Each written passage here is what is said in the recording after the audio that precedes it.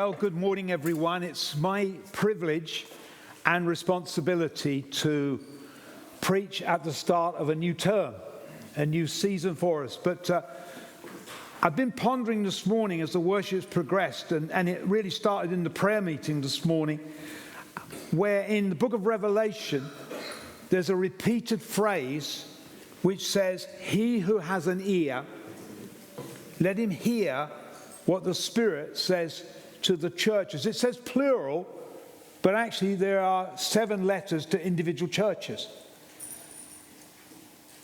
And I just want us to pick up a sense of what the Spirit is saying to us at this season. Because I've got a very different message today to the last time I preached. The last time I preached, you might recall, it was the invitation to kiss the Son. It was a call to intimacy. But today, it's more a call to action. And Amarachi, you were right in the prayer meeting this morning, because a word came in the prayer meeting of how God called Moses, called him to one side, called him to action. I was walking around the school before the start this morning, as is a bit of a habit of mine when I'm preaching, pray all around the site. And I was confronted, looking through the window at me, by a skeleton. And immediately the scripture from Ezekiel 37 came to me, "Can these dry bones live?" And I hadn't fully liaised with Becca this morning on her choice of songs, but I don't know whether you noticed, one of the lines of the song was, "He can turn bones into armies." And the awesome responsibility, if you like, is when you look in Ezekiel chapter 37 and God says, "Can these bones live?" God then says to him, "Well, you prophesy then. You prophesy to the bones." So this morning, I'm going to prophesy that I believe that God is doing something fresh in us, and he's going to turn, as it were, dry bones into an army. Yes. Not just the bride of Christ, but the army of God. And this message will connect back to our Ephesians series, but also fit very well in terms of what Carl brought to us last Sunday, the God who answers prayer.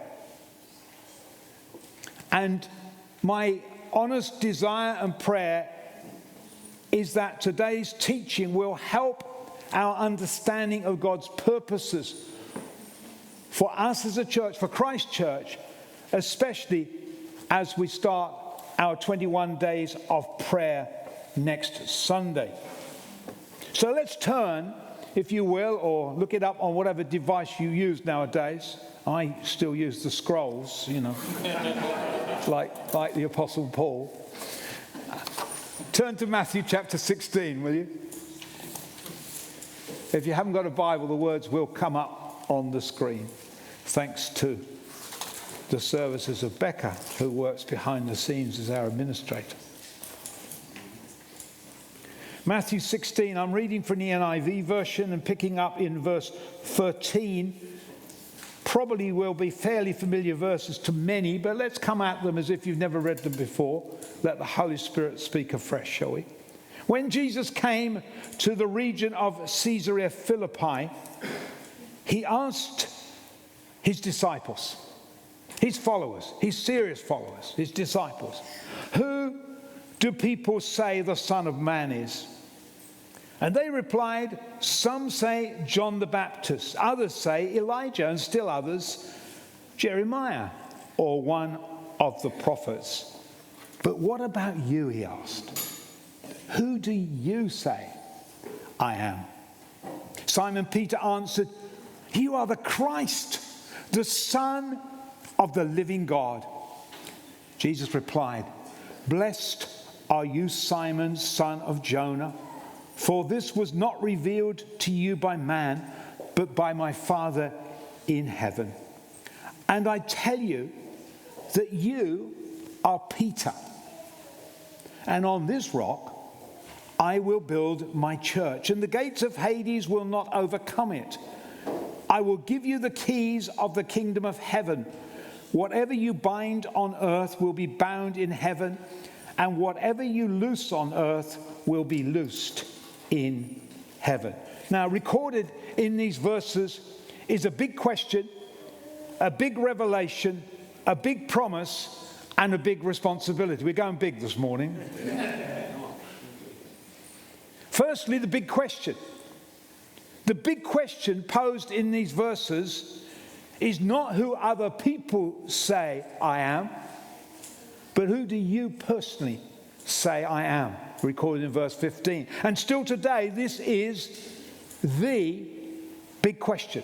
Who is Jesus to you?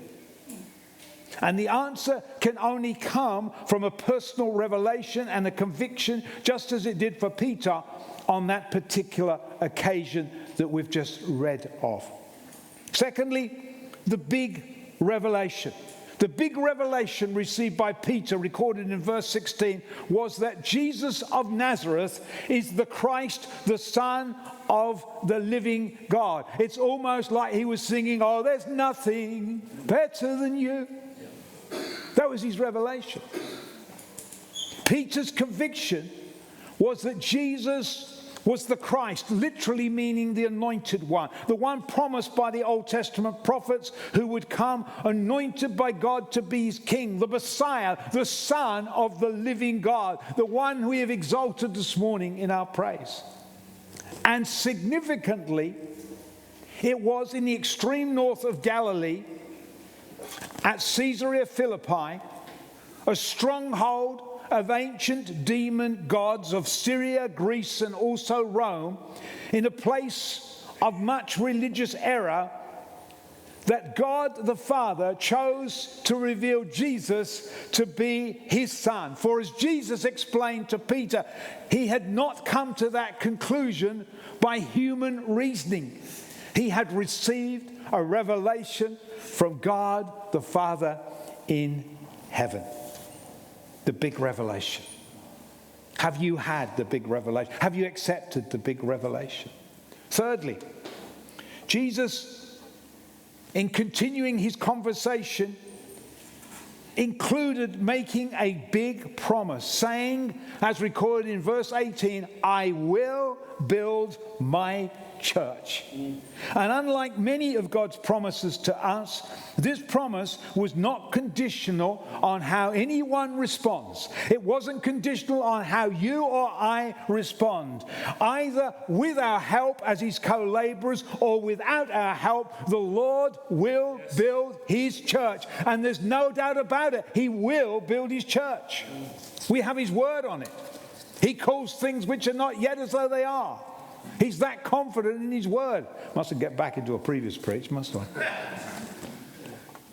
We know from the original Greek text in the New Testament that Jesus said to Peter, "You are Petros," translated as Peter, but meaning a small stone. Jesus was inferring that Peter was, like all of us, small and weak. But, said Jesus, upon this Petra, different Greek word, which means large rock or boulder, I will build my church, and the gates of Hades will not be able to overcome it. In the Middle Eastern culture, traditionally, the city elders sat at the city gates from where they made decisions for their community. And in that way, they ruled over their city. And so in referring to the gates of Hades, the place of departed spirits, Jesus was saying that the invisible, evil, ruling powers and authorities, including the power of death itself, will not be able to overcome the might of Christ's church. What a big promise. Jesus will build his church, and it will be a victorious church. Yes. However, let me clarify what or who was the rock which Jesus said he would build his church on. Jesus wasn't saying that Peter would be the rock on which he would build his church, for he had just said to Peter, "You are Petrus, you are small and weak."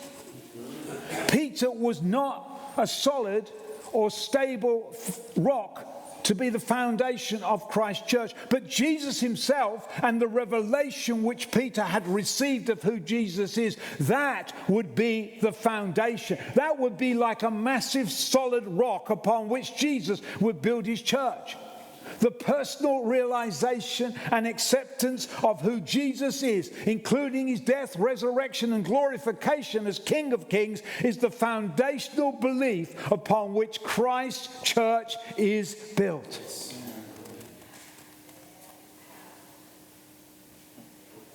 The big promise. Fourthly, verse 19 contains a big responsibility. Jesus speaks of giving his church the keys of God's kingdom. The reference to keys denotes authority.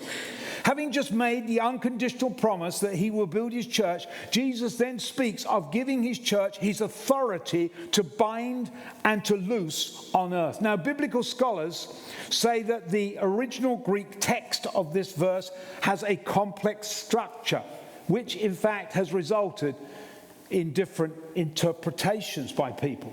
However, reputable commentators explain that from the construction behind the phrases "will be bound" and "will be loosed in heaven," the provision to bind and loose was then activated through all that Christ subsequently accomplished through his death and resurrection. And the church has now been entrusted with the big responsibility of implementing all that Jesus has accomplished. The imagery of binding and loosing is rabbinical. It is about forbidding and permitting things. Jesus was saying to Peter that the church which Jesus would build would be empowered to carry out the responsibility of advancing God's kingdom, the kingdom of heaven on the earth.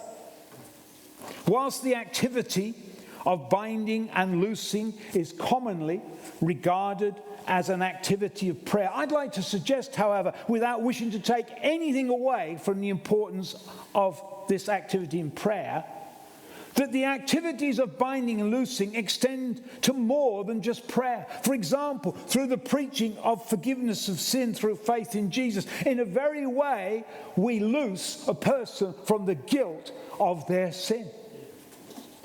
And the evil activity of demons affecting a person can be bound in the name of Jesus. Christ has entrusted to his church the responsibility to advance God's kingdom. And to that end, what we bind on earth and what we loose on earth will be activated in heaven. And with that in mind, I felt that I should concentrate today on a particular aspect of the nature of Christ's church. For although the big promise of Jesus is that he will build his church, it is not, of course, as I'm sure you know, but let's be clear, a physical building. As we saw from our Ephesians teaching series last term, church is not a physical building. That's why we can meet in any building. But we praise God for the provision of this building. Church is not a physical building, but it is a temple of living stones. People made alive by the Spirit of God through faith in the death and resurrection of Jesus and joined together in commitment to form a dwelling place which God can inhabit by his Spirit. Christ's church is also the family of God. It's the body and his army on the earth. And the church is also Christ's bride.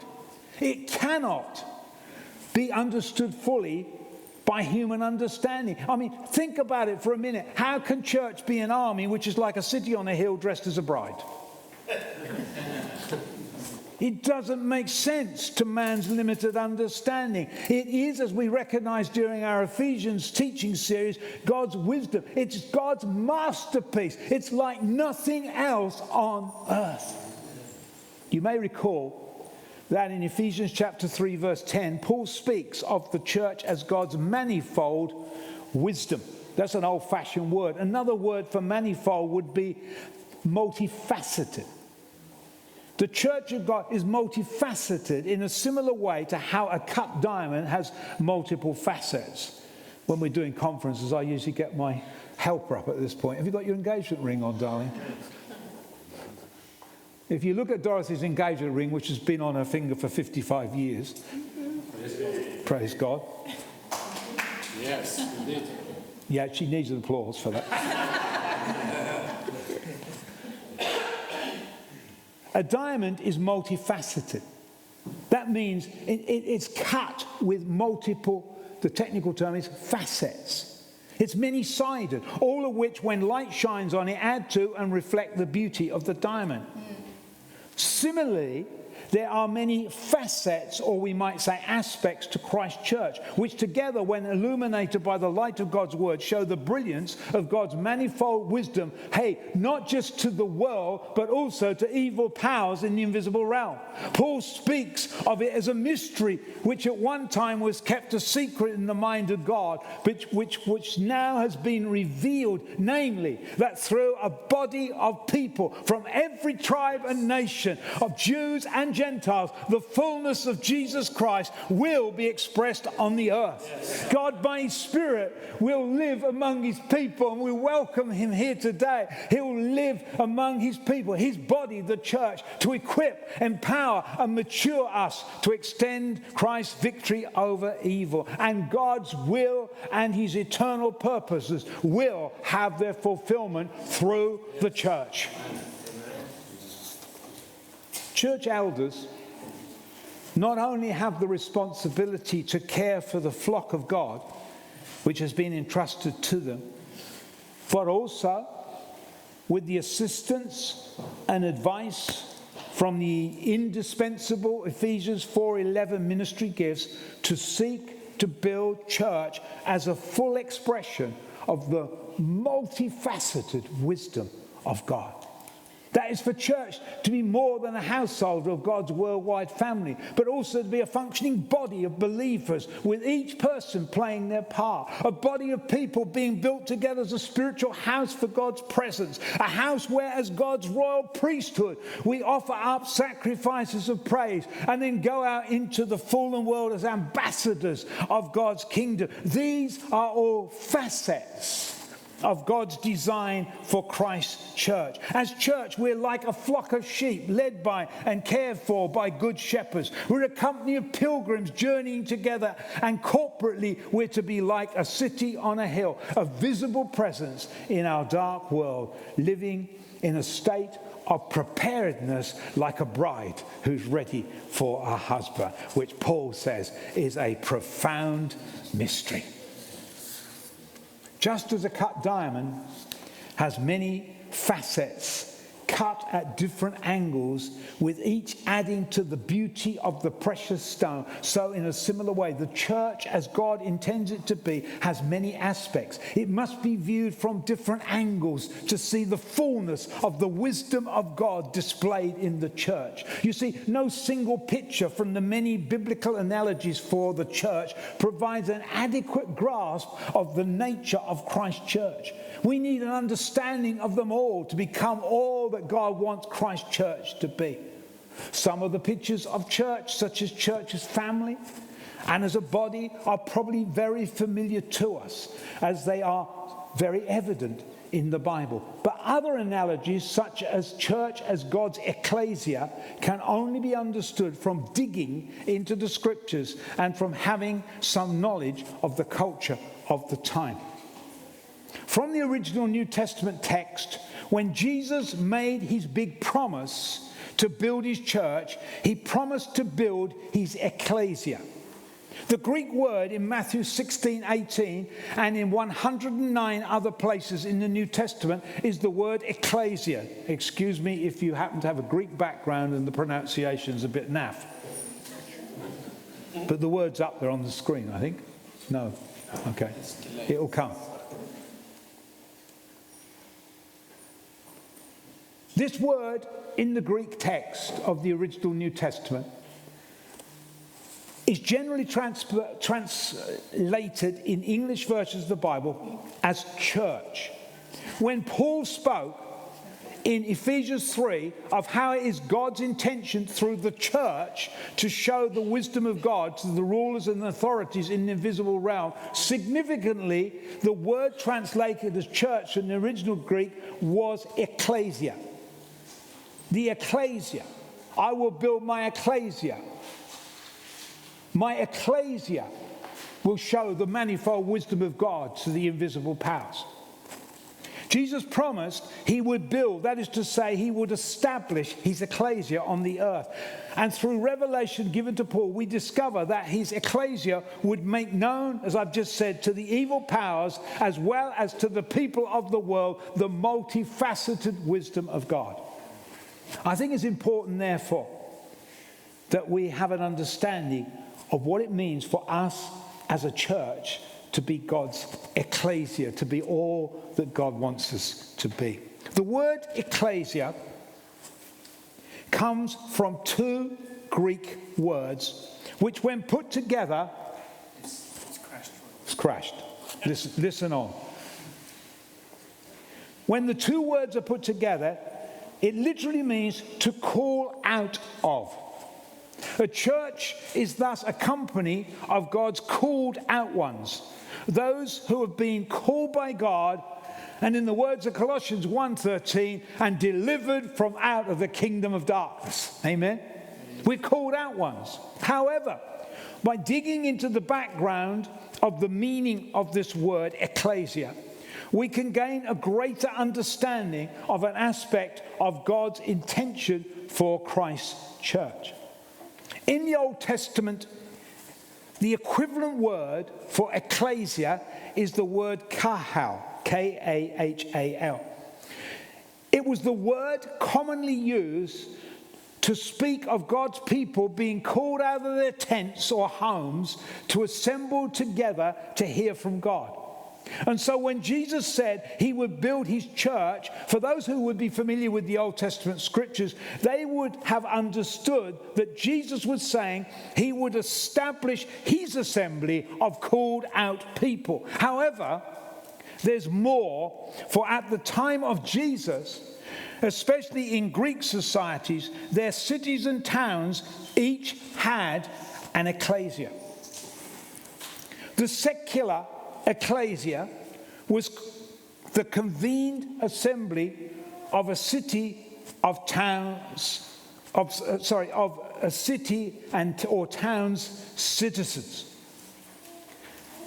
They had unlimited power to make governmental decisions for their community, providing, that is, the decisions that they made conformed to the laws of the country. The citizens were literally called out of their homes and places of business to assemble to consider matters concerning the governing and protection of their city or town.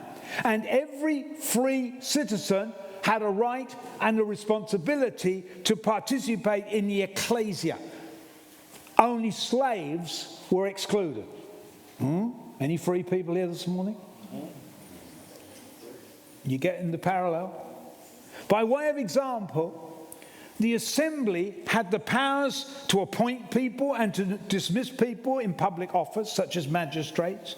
They could declare war and assign troops to protect their city. They could set and direct general policies for a peaceful operation of their community. And they could raise and manage the allocation of the city's finances. And believe it or not, but it's the truth, the meetings of a city's secular ekklesia began with prayer and sacrifices offered up to their heathen gods.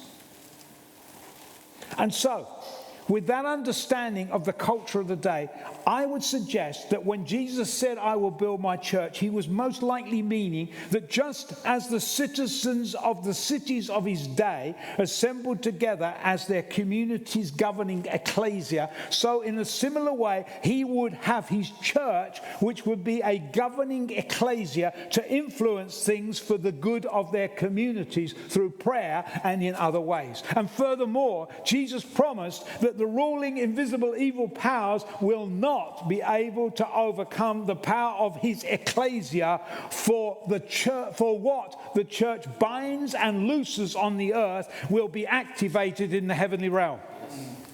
In the Old Testament times, when the trumpet was sounded, I nearly brought my shofar this morning, I was hesitant, but in the Old Testament times, when the trumpet was sounded in the camp of Israel, God's called out people came out of their tents and gathered together to meet with God, to hear from him. When the summons went out in New Testament times, in cities such as Ephesus and Athens, the free citizens of the city, the called out ones, assembled to pray and offer up sacrifices to their heathen gods and to set in place decisions which would affect their community. And in our day, God's intention is for a local church to function as his Ekklesia, to assemble together, to offer up sacrifices of praise to the one true God, and through prayer to establish matters for the good of their city. Amen.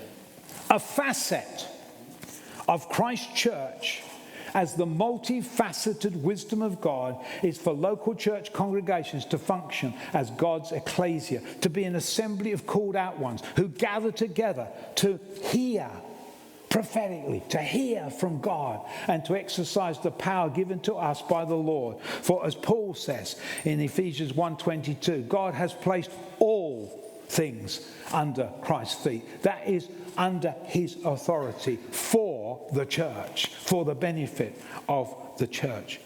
Just as a secular ecclesia of that time had unlimited powers in the governing of a city's affairs, so in a similar way we have been given all authority within the laws of God's kingdom to influence positively and to protect our community, our country, and the nations of the world, principally through prayer.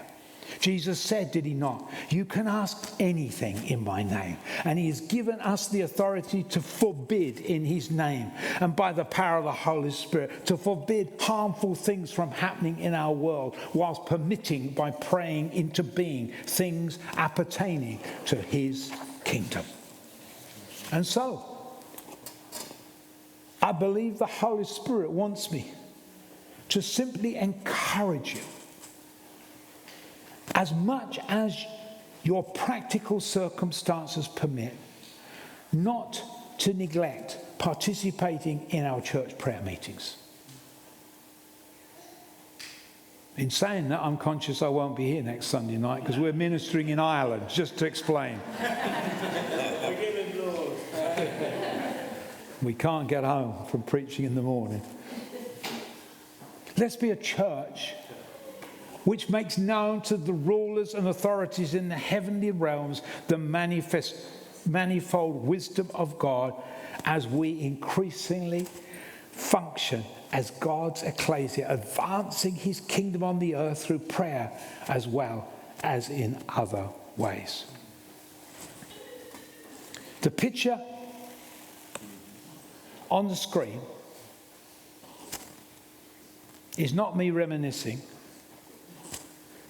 It represents a prophetic proclamation made over Colchester 34 years ago from Jumbo, Colchester's famous Victoria water tower, which significantly at one time, think about it, was the source of life to the town. The occasion was when literally hundreds of Christians from across the churches of Colchester processed around the town centre, singing and declaring about the goodness of God and praying for our town. In 1987 and 1988, thousands of Christians had marched around London praising and praying for the nation's capital. And in 1989, the organisers decided to expand what had become known as March for Jesus, and fast becoming a move of God, to expand it to 45 major city locations around the UK. And by special arrangement, with the organisers, Colchester, which at that time was not a city, was granted permission to be the 46th venue, an extra venue for March for Jesus that year, with the date coinciding with the start of a joint church's townwide mission, including nightly tent meetings in the Lower Castle Park. There was a confidence and an expectancy among the churches of Colchester. And the mission resulted in many healings and salvations as well, incidentally, as Simon Andrews finding himself a wife. And as a local church leader, I was part of the mission team of dozens of local volunteers. As I say, I don't share that to reminisce, but hopefully to inspire us, to stir our faith, that when we pray for our community and our country, our prayers are added to those of previous generations, and together we are, as it were, filling heaven's golden bowls before God's throne, referred to in Revelation chapter 5. In 1999, 10 years later, there was a 6 weeks TV documentary series on Colchester called Soldier Town, which incidentally Ian Hooper appeared in. I don't know whether he's here this morning. And I remember at that town being stirred by the thought that one day Colchester could be known not just as Soldier Town, but as Salvation Town. And I'll be honest with you, I stand before you today and I'm not as full of faith for this as I once was. So I need you to pray for me. I want to pray for myself. I want to pray for us as a church and for the churches of Colchester, for a fresh confidence that we can make a difference, that the gospel is the power of God unto salvation. So let me pray. In fact, if you want to be included in this prayer, why don't you just stand to your feet? Please don't feel a compulsion if you don't feel ready. When people do that, you don't know what they're going to pray. So I recognize as faith. But I just want to pray for us. Holy Spirit, will you impregnate us with the same concern and prayer burden which Nehemiah had for his home city of Jerusalem?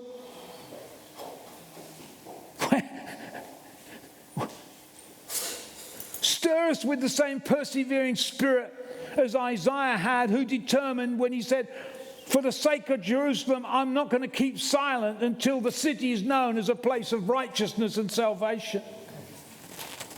And in the words of a March for Jesus song, now you powers in the heavens above, bow down. Yes. You powers on the earth below, bow down. And acknowledge that Jesus Christ is Lord. And he has promised, I will build my church, and the gates of hell will not prevail against it.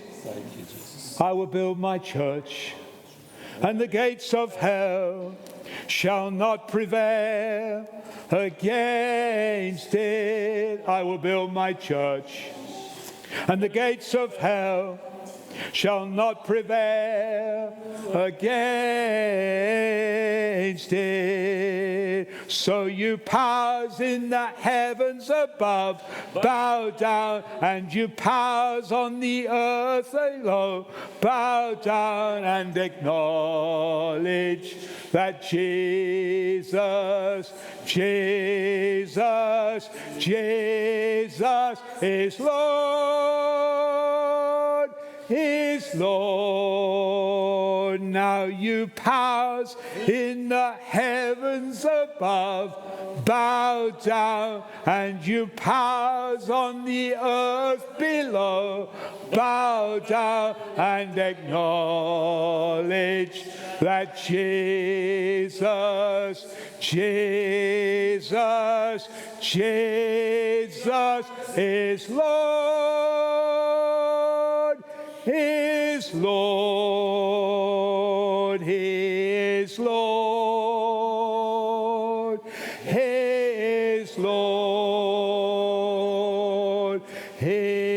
is risen from the dead, and he is Lord.